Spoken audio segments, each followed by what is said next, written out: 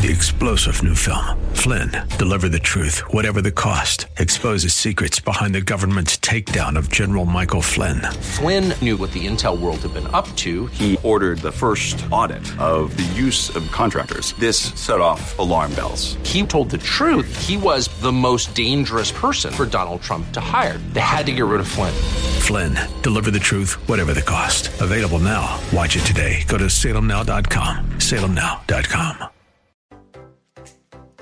God wants you to live a life that's big, a life that's bigger than yourself and inspired by the vision He has just for you. The challenge is that sometimes we get stuck on the journey. Things become stagnant and keep us from living up to our full potential. We know that sometimes, things need to change, but we just don't know what or how. When this happens, the big question we must ask ourselves is, how do I get unstuck? How do I break free from these limitations? To help you identify where you are on your journey to living big, I've developed an assessment tool that will reveal where you are and where you're stuck. Based on your individual results, this tool will point you toward resources that are going to help you remove barriers and keep you moving forward. This assessment is completely free. Not only that, once you complete the assessment, you'll be directed to a page where you can claim a free copy of my brand new book, 120 Minutes to Live Big. Don't settle for mediocrity. Live big. Let's get started by visiting canilivebig.com, and let's visit it today. That's canilivebig.com. You were meant to think big, do big, live big. Your tomorrow can be bigger. Just grow, let the word overflow, yeah. Live a life bigger than yourself. You're created for greatness. Live a life bigger than yourself.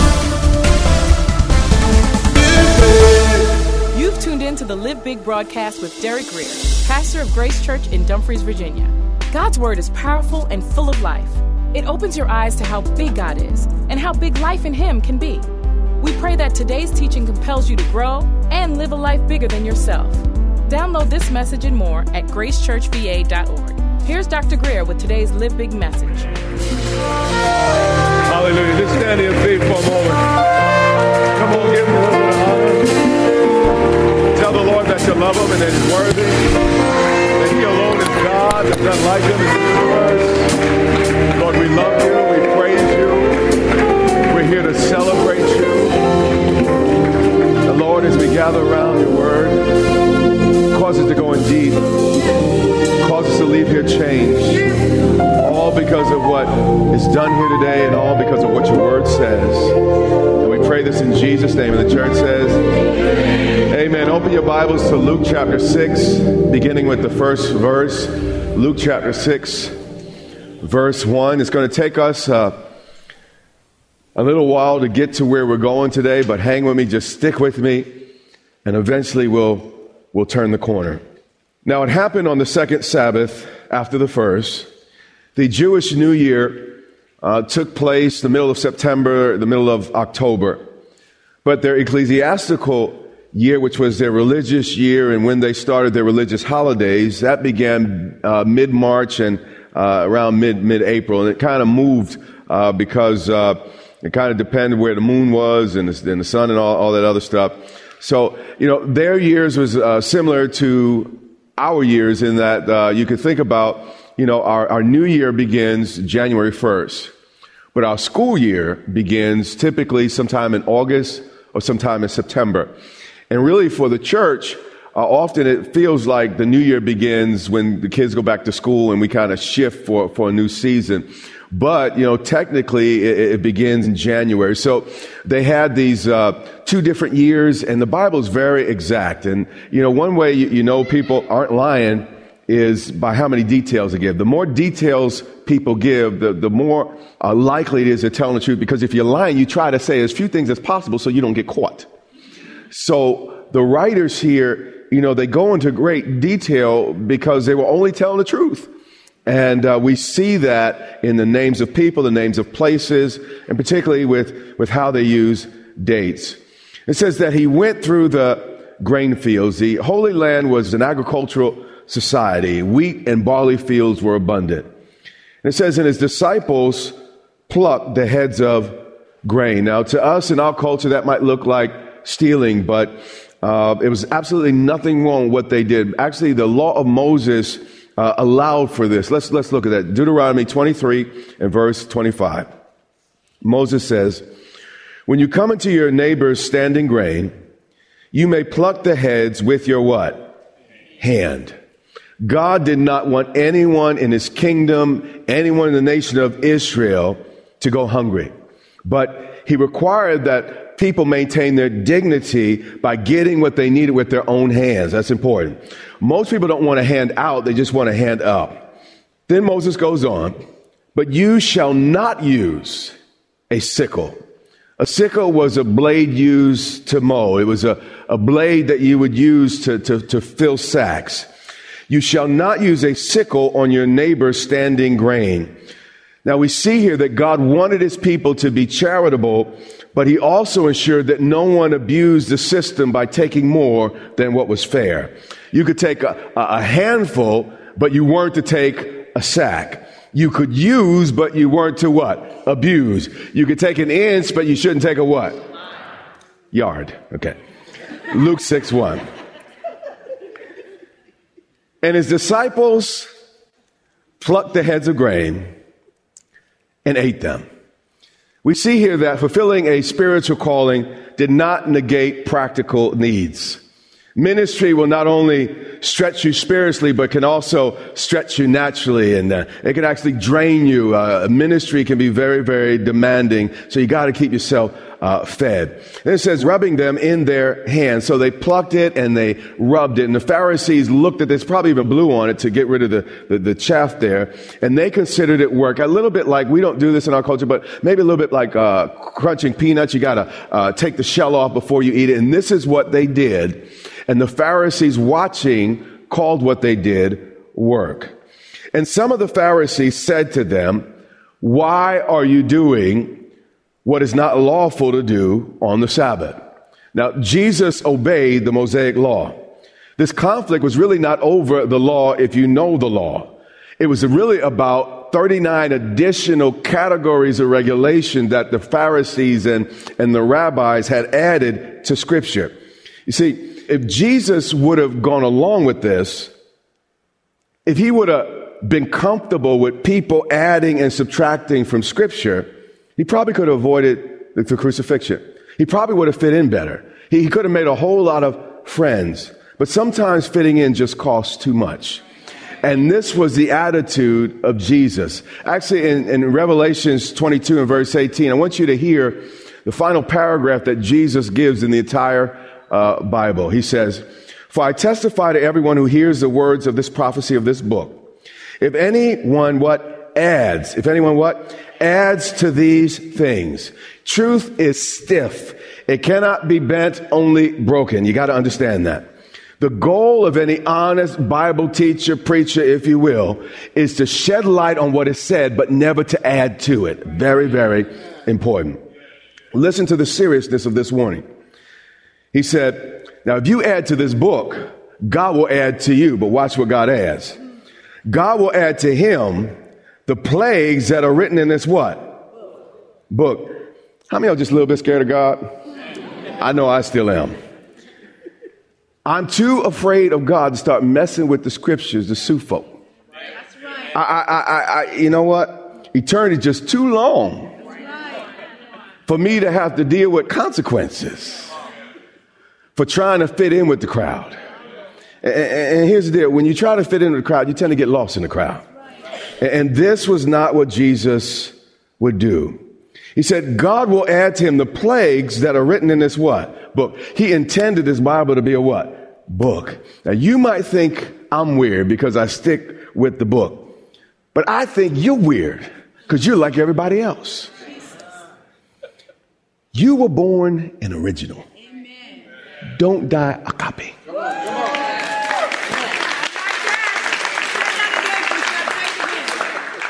Thank you, Miriam. Jesus was born the original. He refused to die a copy. Luke 6 and 3. It continues. But Jesus answering them said, how many of you know it's never a good idea to try to lecture Jesus over what the Bible says?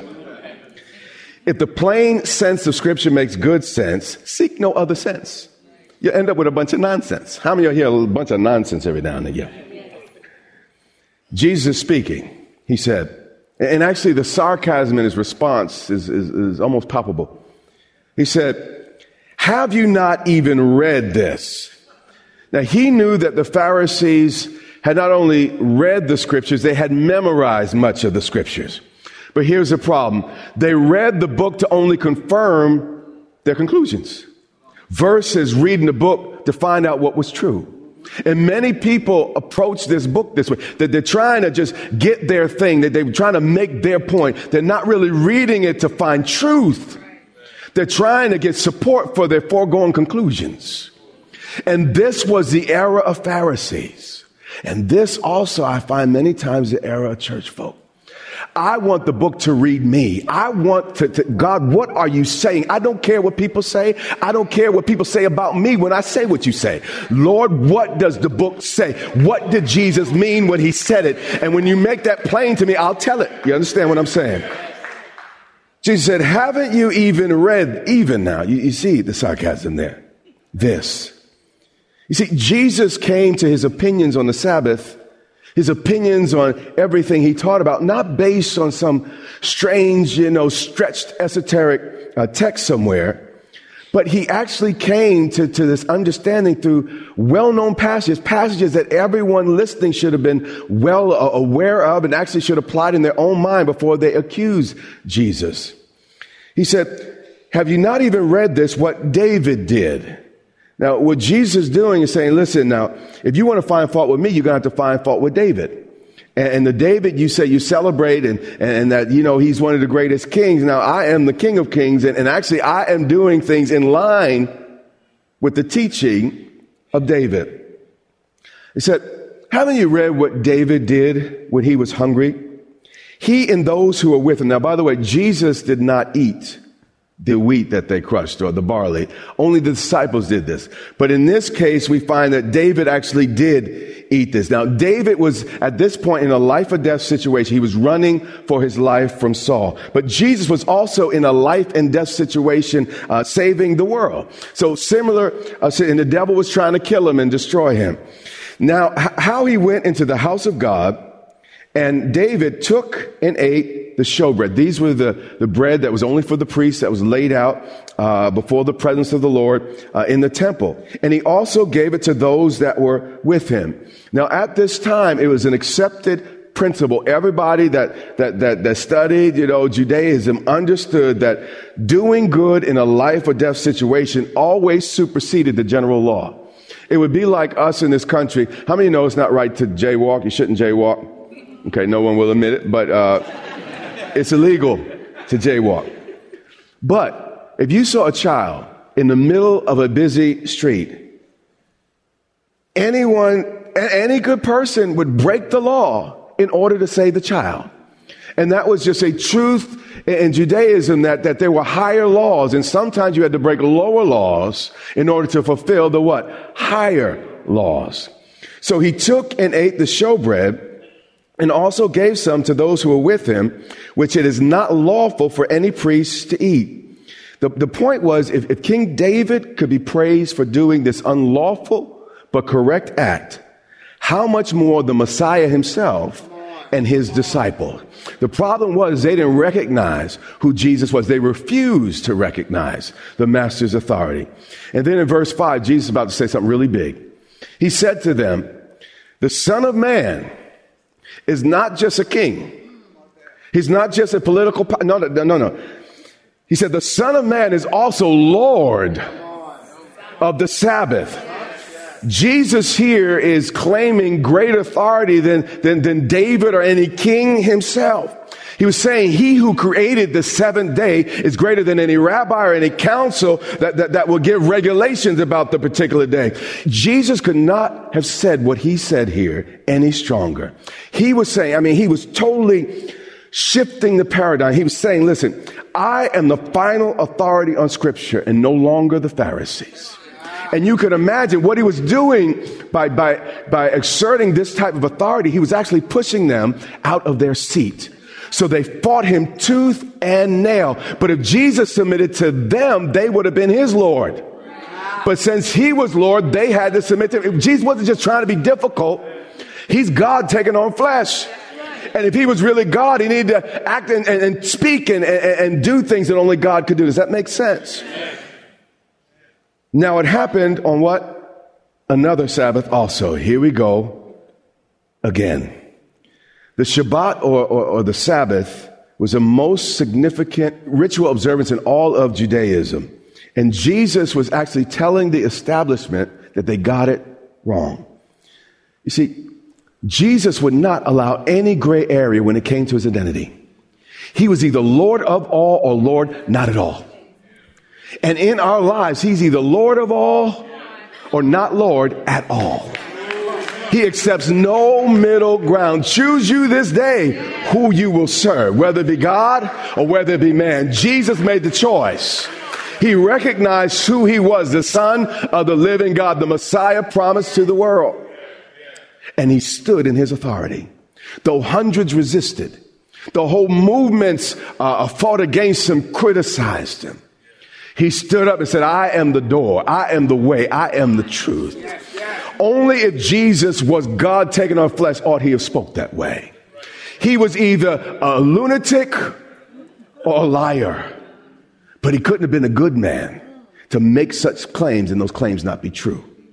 Do you understand what I was saying? It says, and he entered the synagogue and taught, which was his favorite thing. Just as a baby has to be delivered head first, God's people must be delivered head first. When our minds change, the rest will follow. So he's teaching. He's getting into their heads. He's laying it out line by line by line. And the man was there. See, it was one thing for him to say that he was Lord, but it was another thing for him to do what only God could do. You know, I like this synagogue because they weren't like some churches where they don't let perfect people in. You got to be a certain way, got to look a certain way, got to act a certain way. But this synagogue let everybody in. And because of that, the right person, just the person Jesus needed to prove his identity, was present. And God did what he was about to do. It says, and a man was there whose right hand was withered. This may seem like an ordinary malady to you, no big deal, like a club foot or what have you.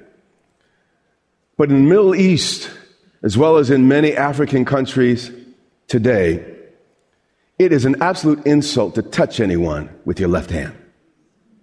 But all this man had was his left hand. In Judaism, actually, the devil was left-handed. I mean, in Islam, the devil's left-handed. The left hand was always represented dishonor. Jesus is seated where? At the right hand of God the Father. Why is that? Because the right hand is a place of honor. It said a man was there whose right hand was withered. The only part of him that was functional was the left and unclean hand. The right part of him was weak. The right part of him was withered. How many of you have some situations in your life where it seems like it's only the unclean part of you that seems to have strength? It's only the unclean part of you that wants to grab things. But it's somehow the righteous part of you, the right part of you is somehow weak and shriveled. And many people come to church just like this man. He could not touch a person without being looked at with absolute disgust. You see, toilet paper, forgive me, was invented around 580 something AD in China. But in most of the world, it was a luxury people couldn't afford. And it was always the left hand that did the tidying up. Stay with me. This man could only use his left hand. And in their culture, they shared meals. You didn't have a plate, I had a plate. It wasn't like that. It's a little bit more like my wife's country, and those that went to the women's fellowship, you notice you share a plate. Everyone goes into the same plate to take the food. So this man ate alone. This man probably had to live alone. This man could not even touch those he loved. And we read the text like, well, he just had a trip. No. Everything he touched, he ruined. And people looked at him with absolute disgust. So the scribes and the Pharisees watched Jesus closely. They're circling like vultures here. But Jesus was not ashamed of his amazing grace. And they watched whether he would heal on the Sabbath. See, healing in their denomination could only happen in the hospital, certainly not in churches, certainly not on certain days. That they might find an accusation against him. You know, it's absolutely exhausting being around people that are always trying to find fault with y'all. Have you ever been around folk like that? But you know, when people come looking for fault, invariably they find fault. And I've actually made peace with this because I'm like, if they could find fault with Jesus, you know I have no hope y'all going to find some fault with me. But verse 8 says, and just like the first service, I'm finishing this thing quicker than I planned. It says he knew their thoughts. But what's amazing about Jesus is he remained unintimidated. He still did what he planned to do next anyway. Eleanor Roosevelt famously said, no one can make you feel inferior without your consent. And if you went into the Derek Grier lexicon, it'd be said like this. It'd be said, can't nobody ride your back unless you let them.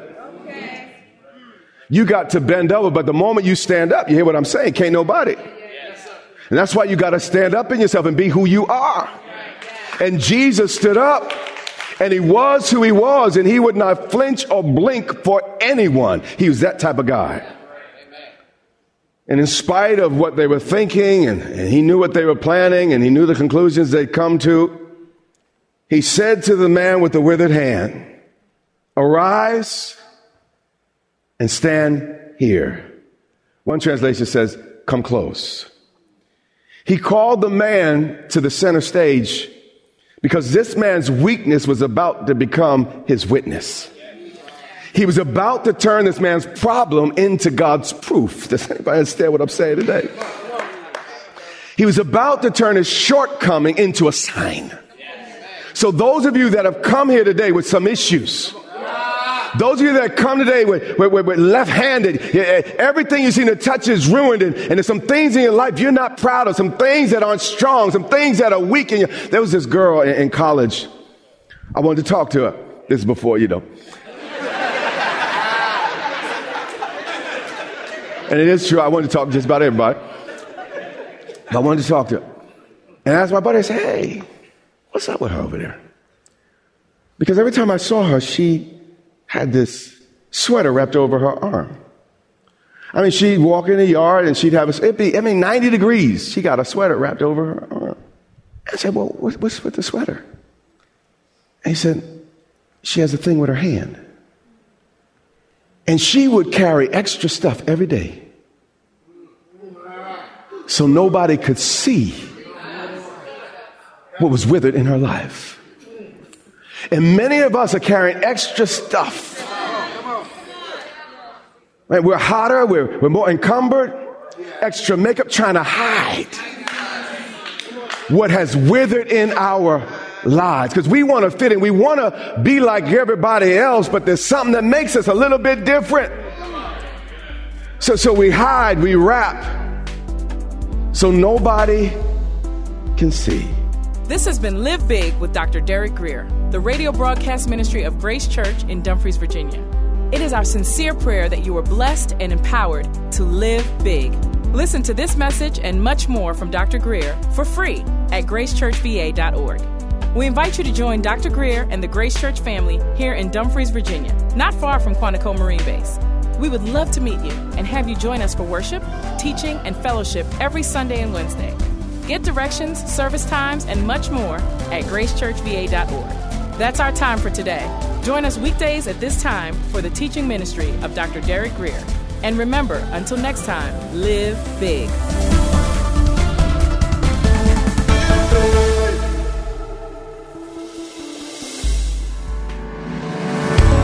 Amazon has a creative way for you or your business to support our ministry. It won't cost you anything extra, and it's part of your normal routine. It's Amazon Smile. The prices, selection, and shopping experience are all the same. But when you go to smile.amazon.com first, instead of just Amazon.com, Amazon donates a percentage to your favorite cause, and it doesn't cost you anything extra. It's amazing. So go to smile.amazon.com, search for Grace Church Dumfries, select us as your charity, then shop as normal. It's free, easy, and helps Grace Church and Derek Greer Ministries continue to reach those in need. Click smile.amazon.com today and check it out.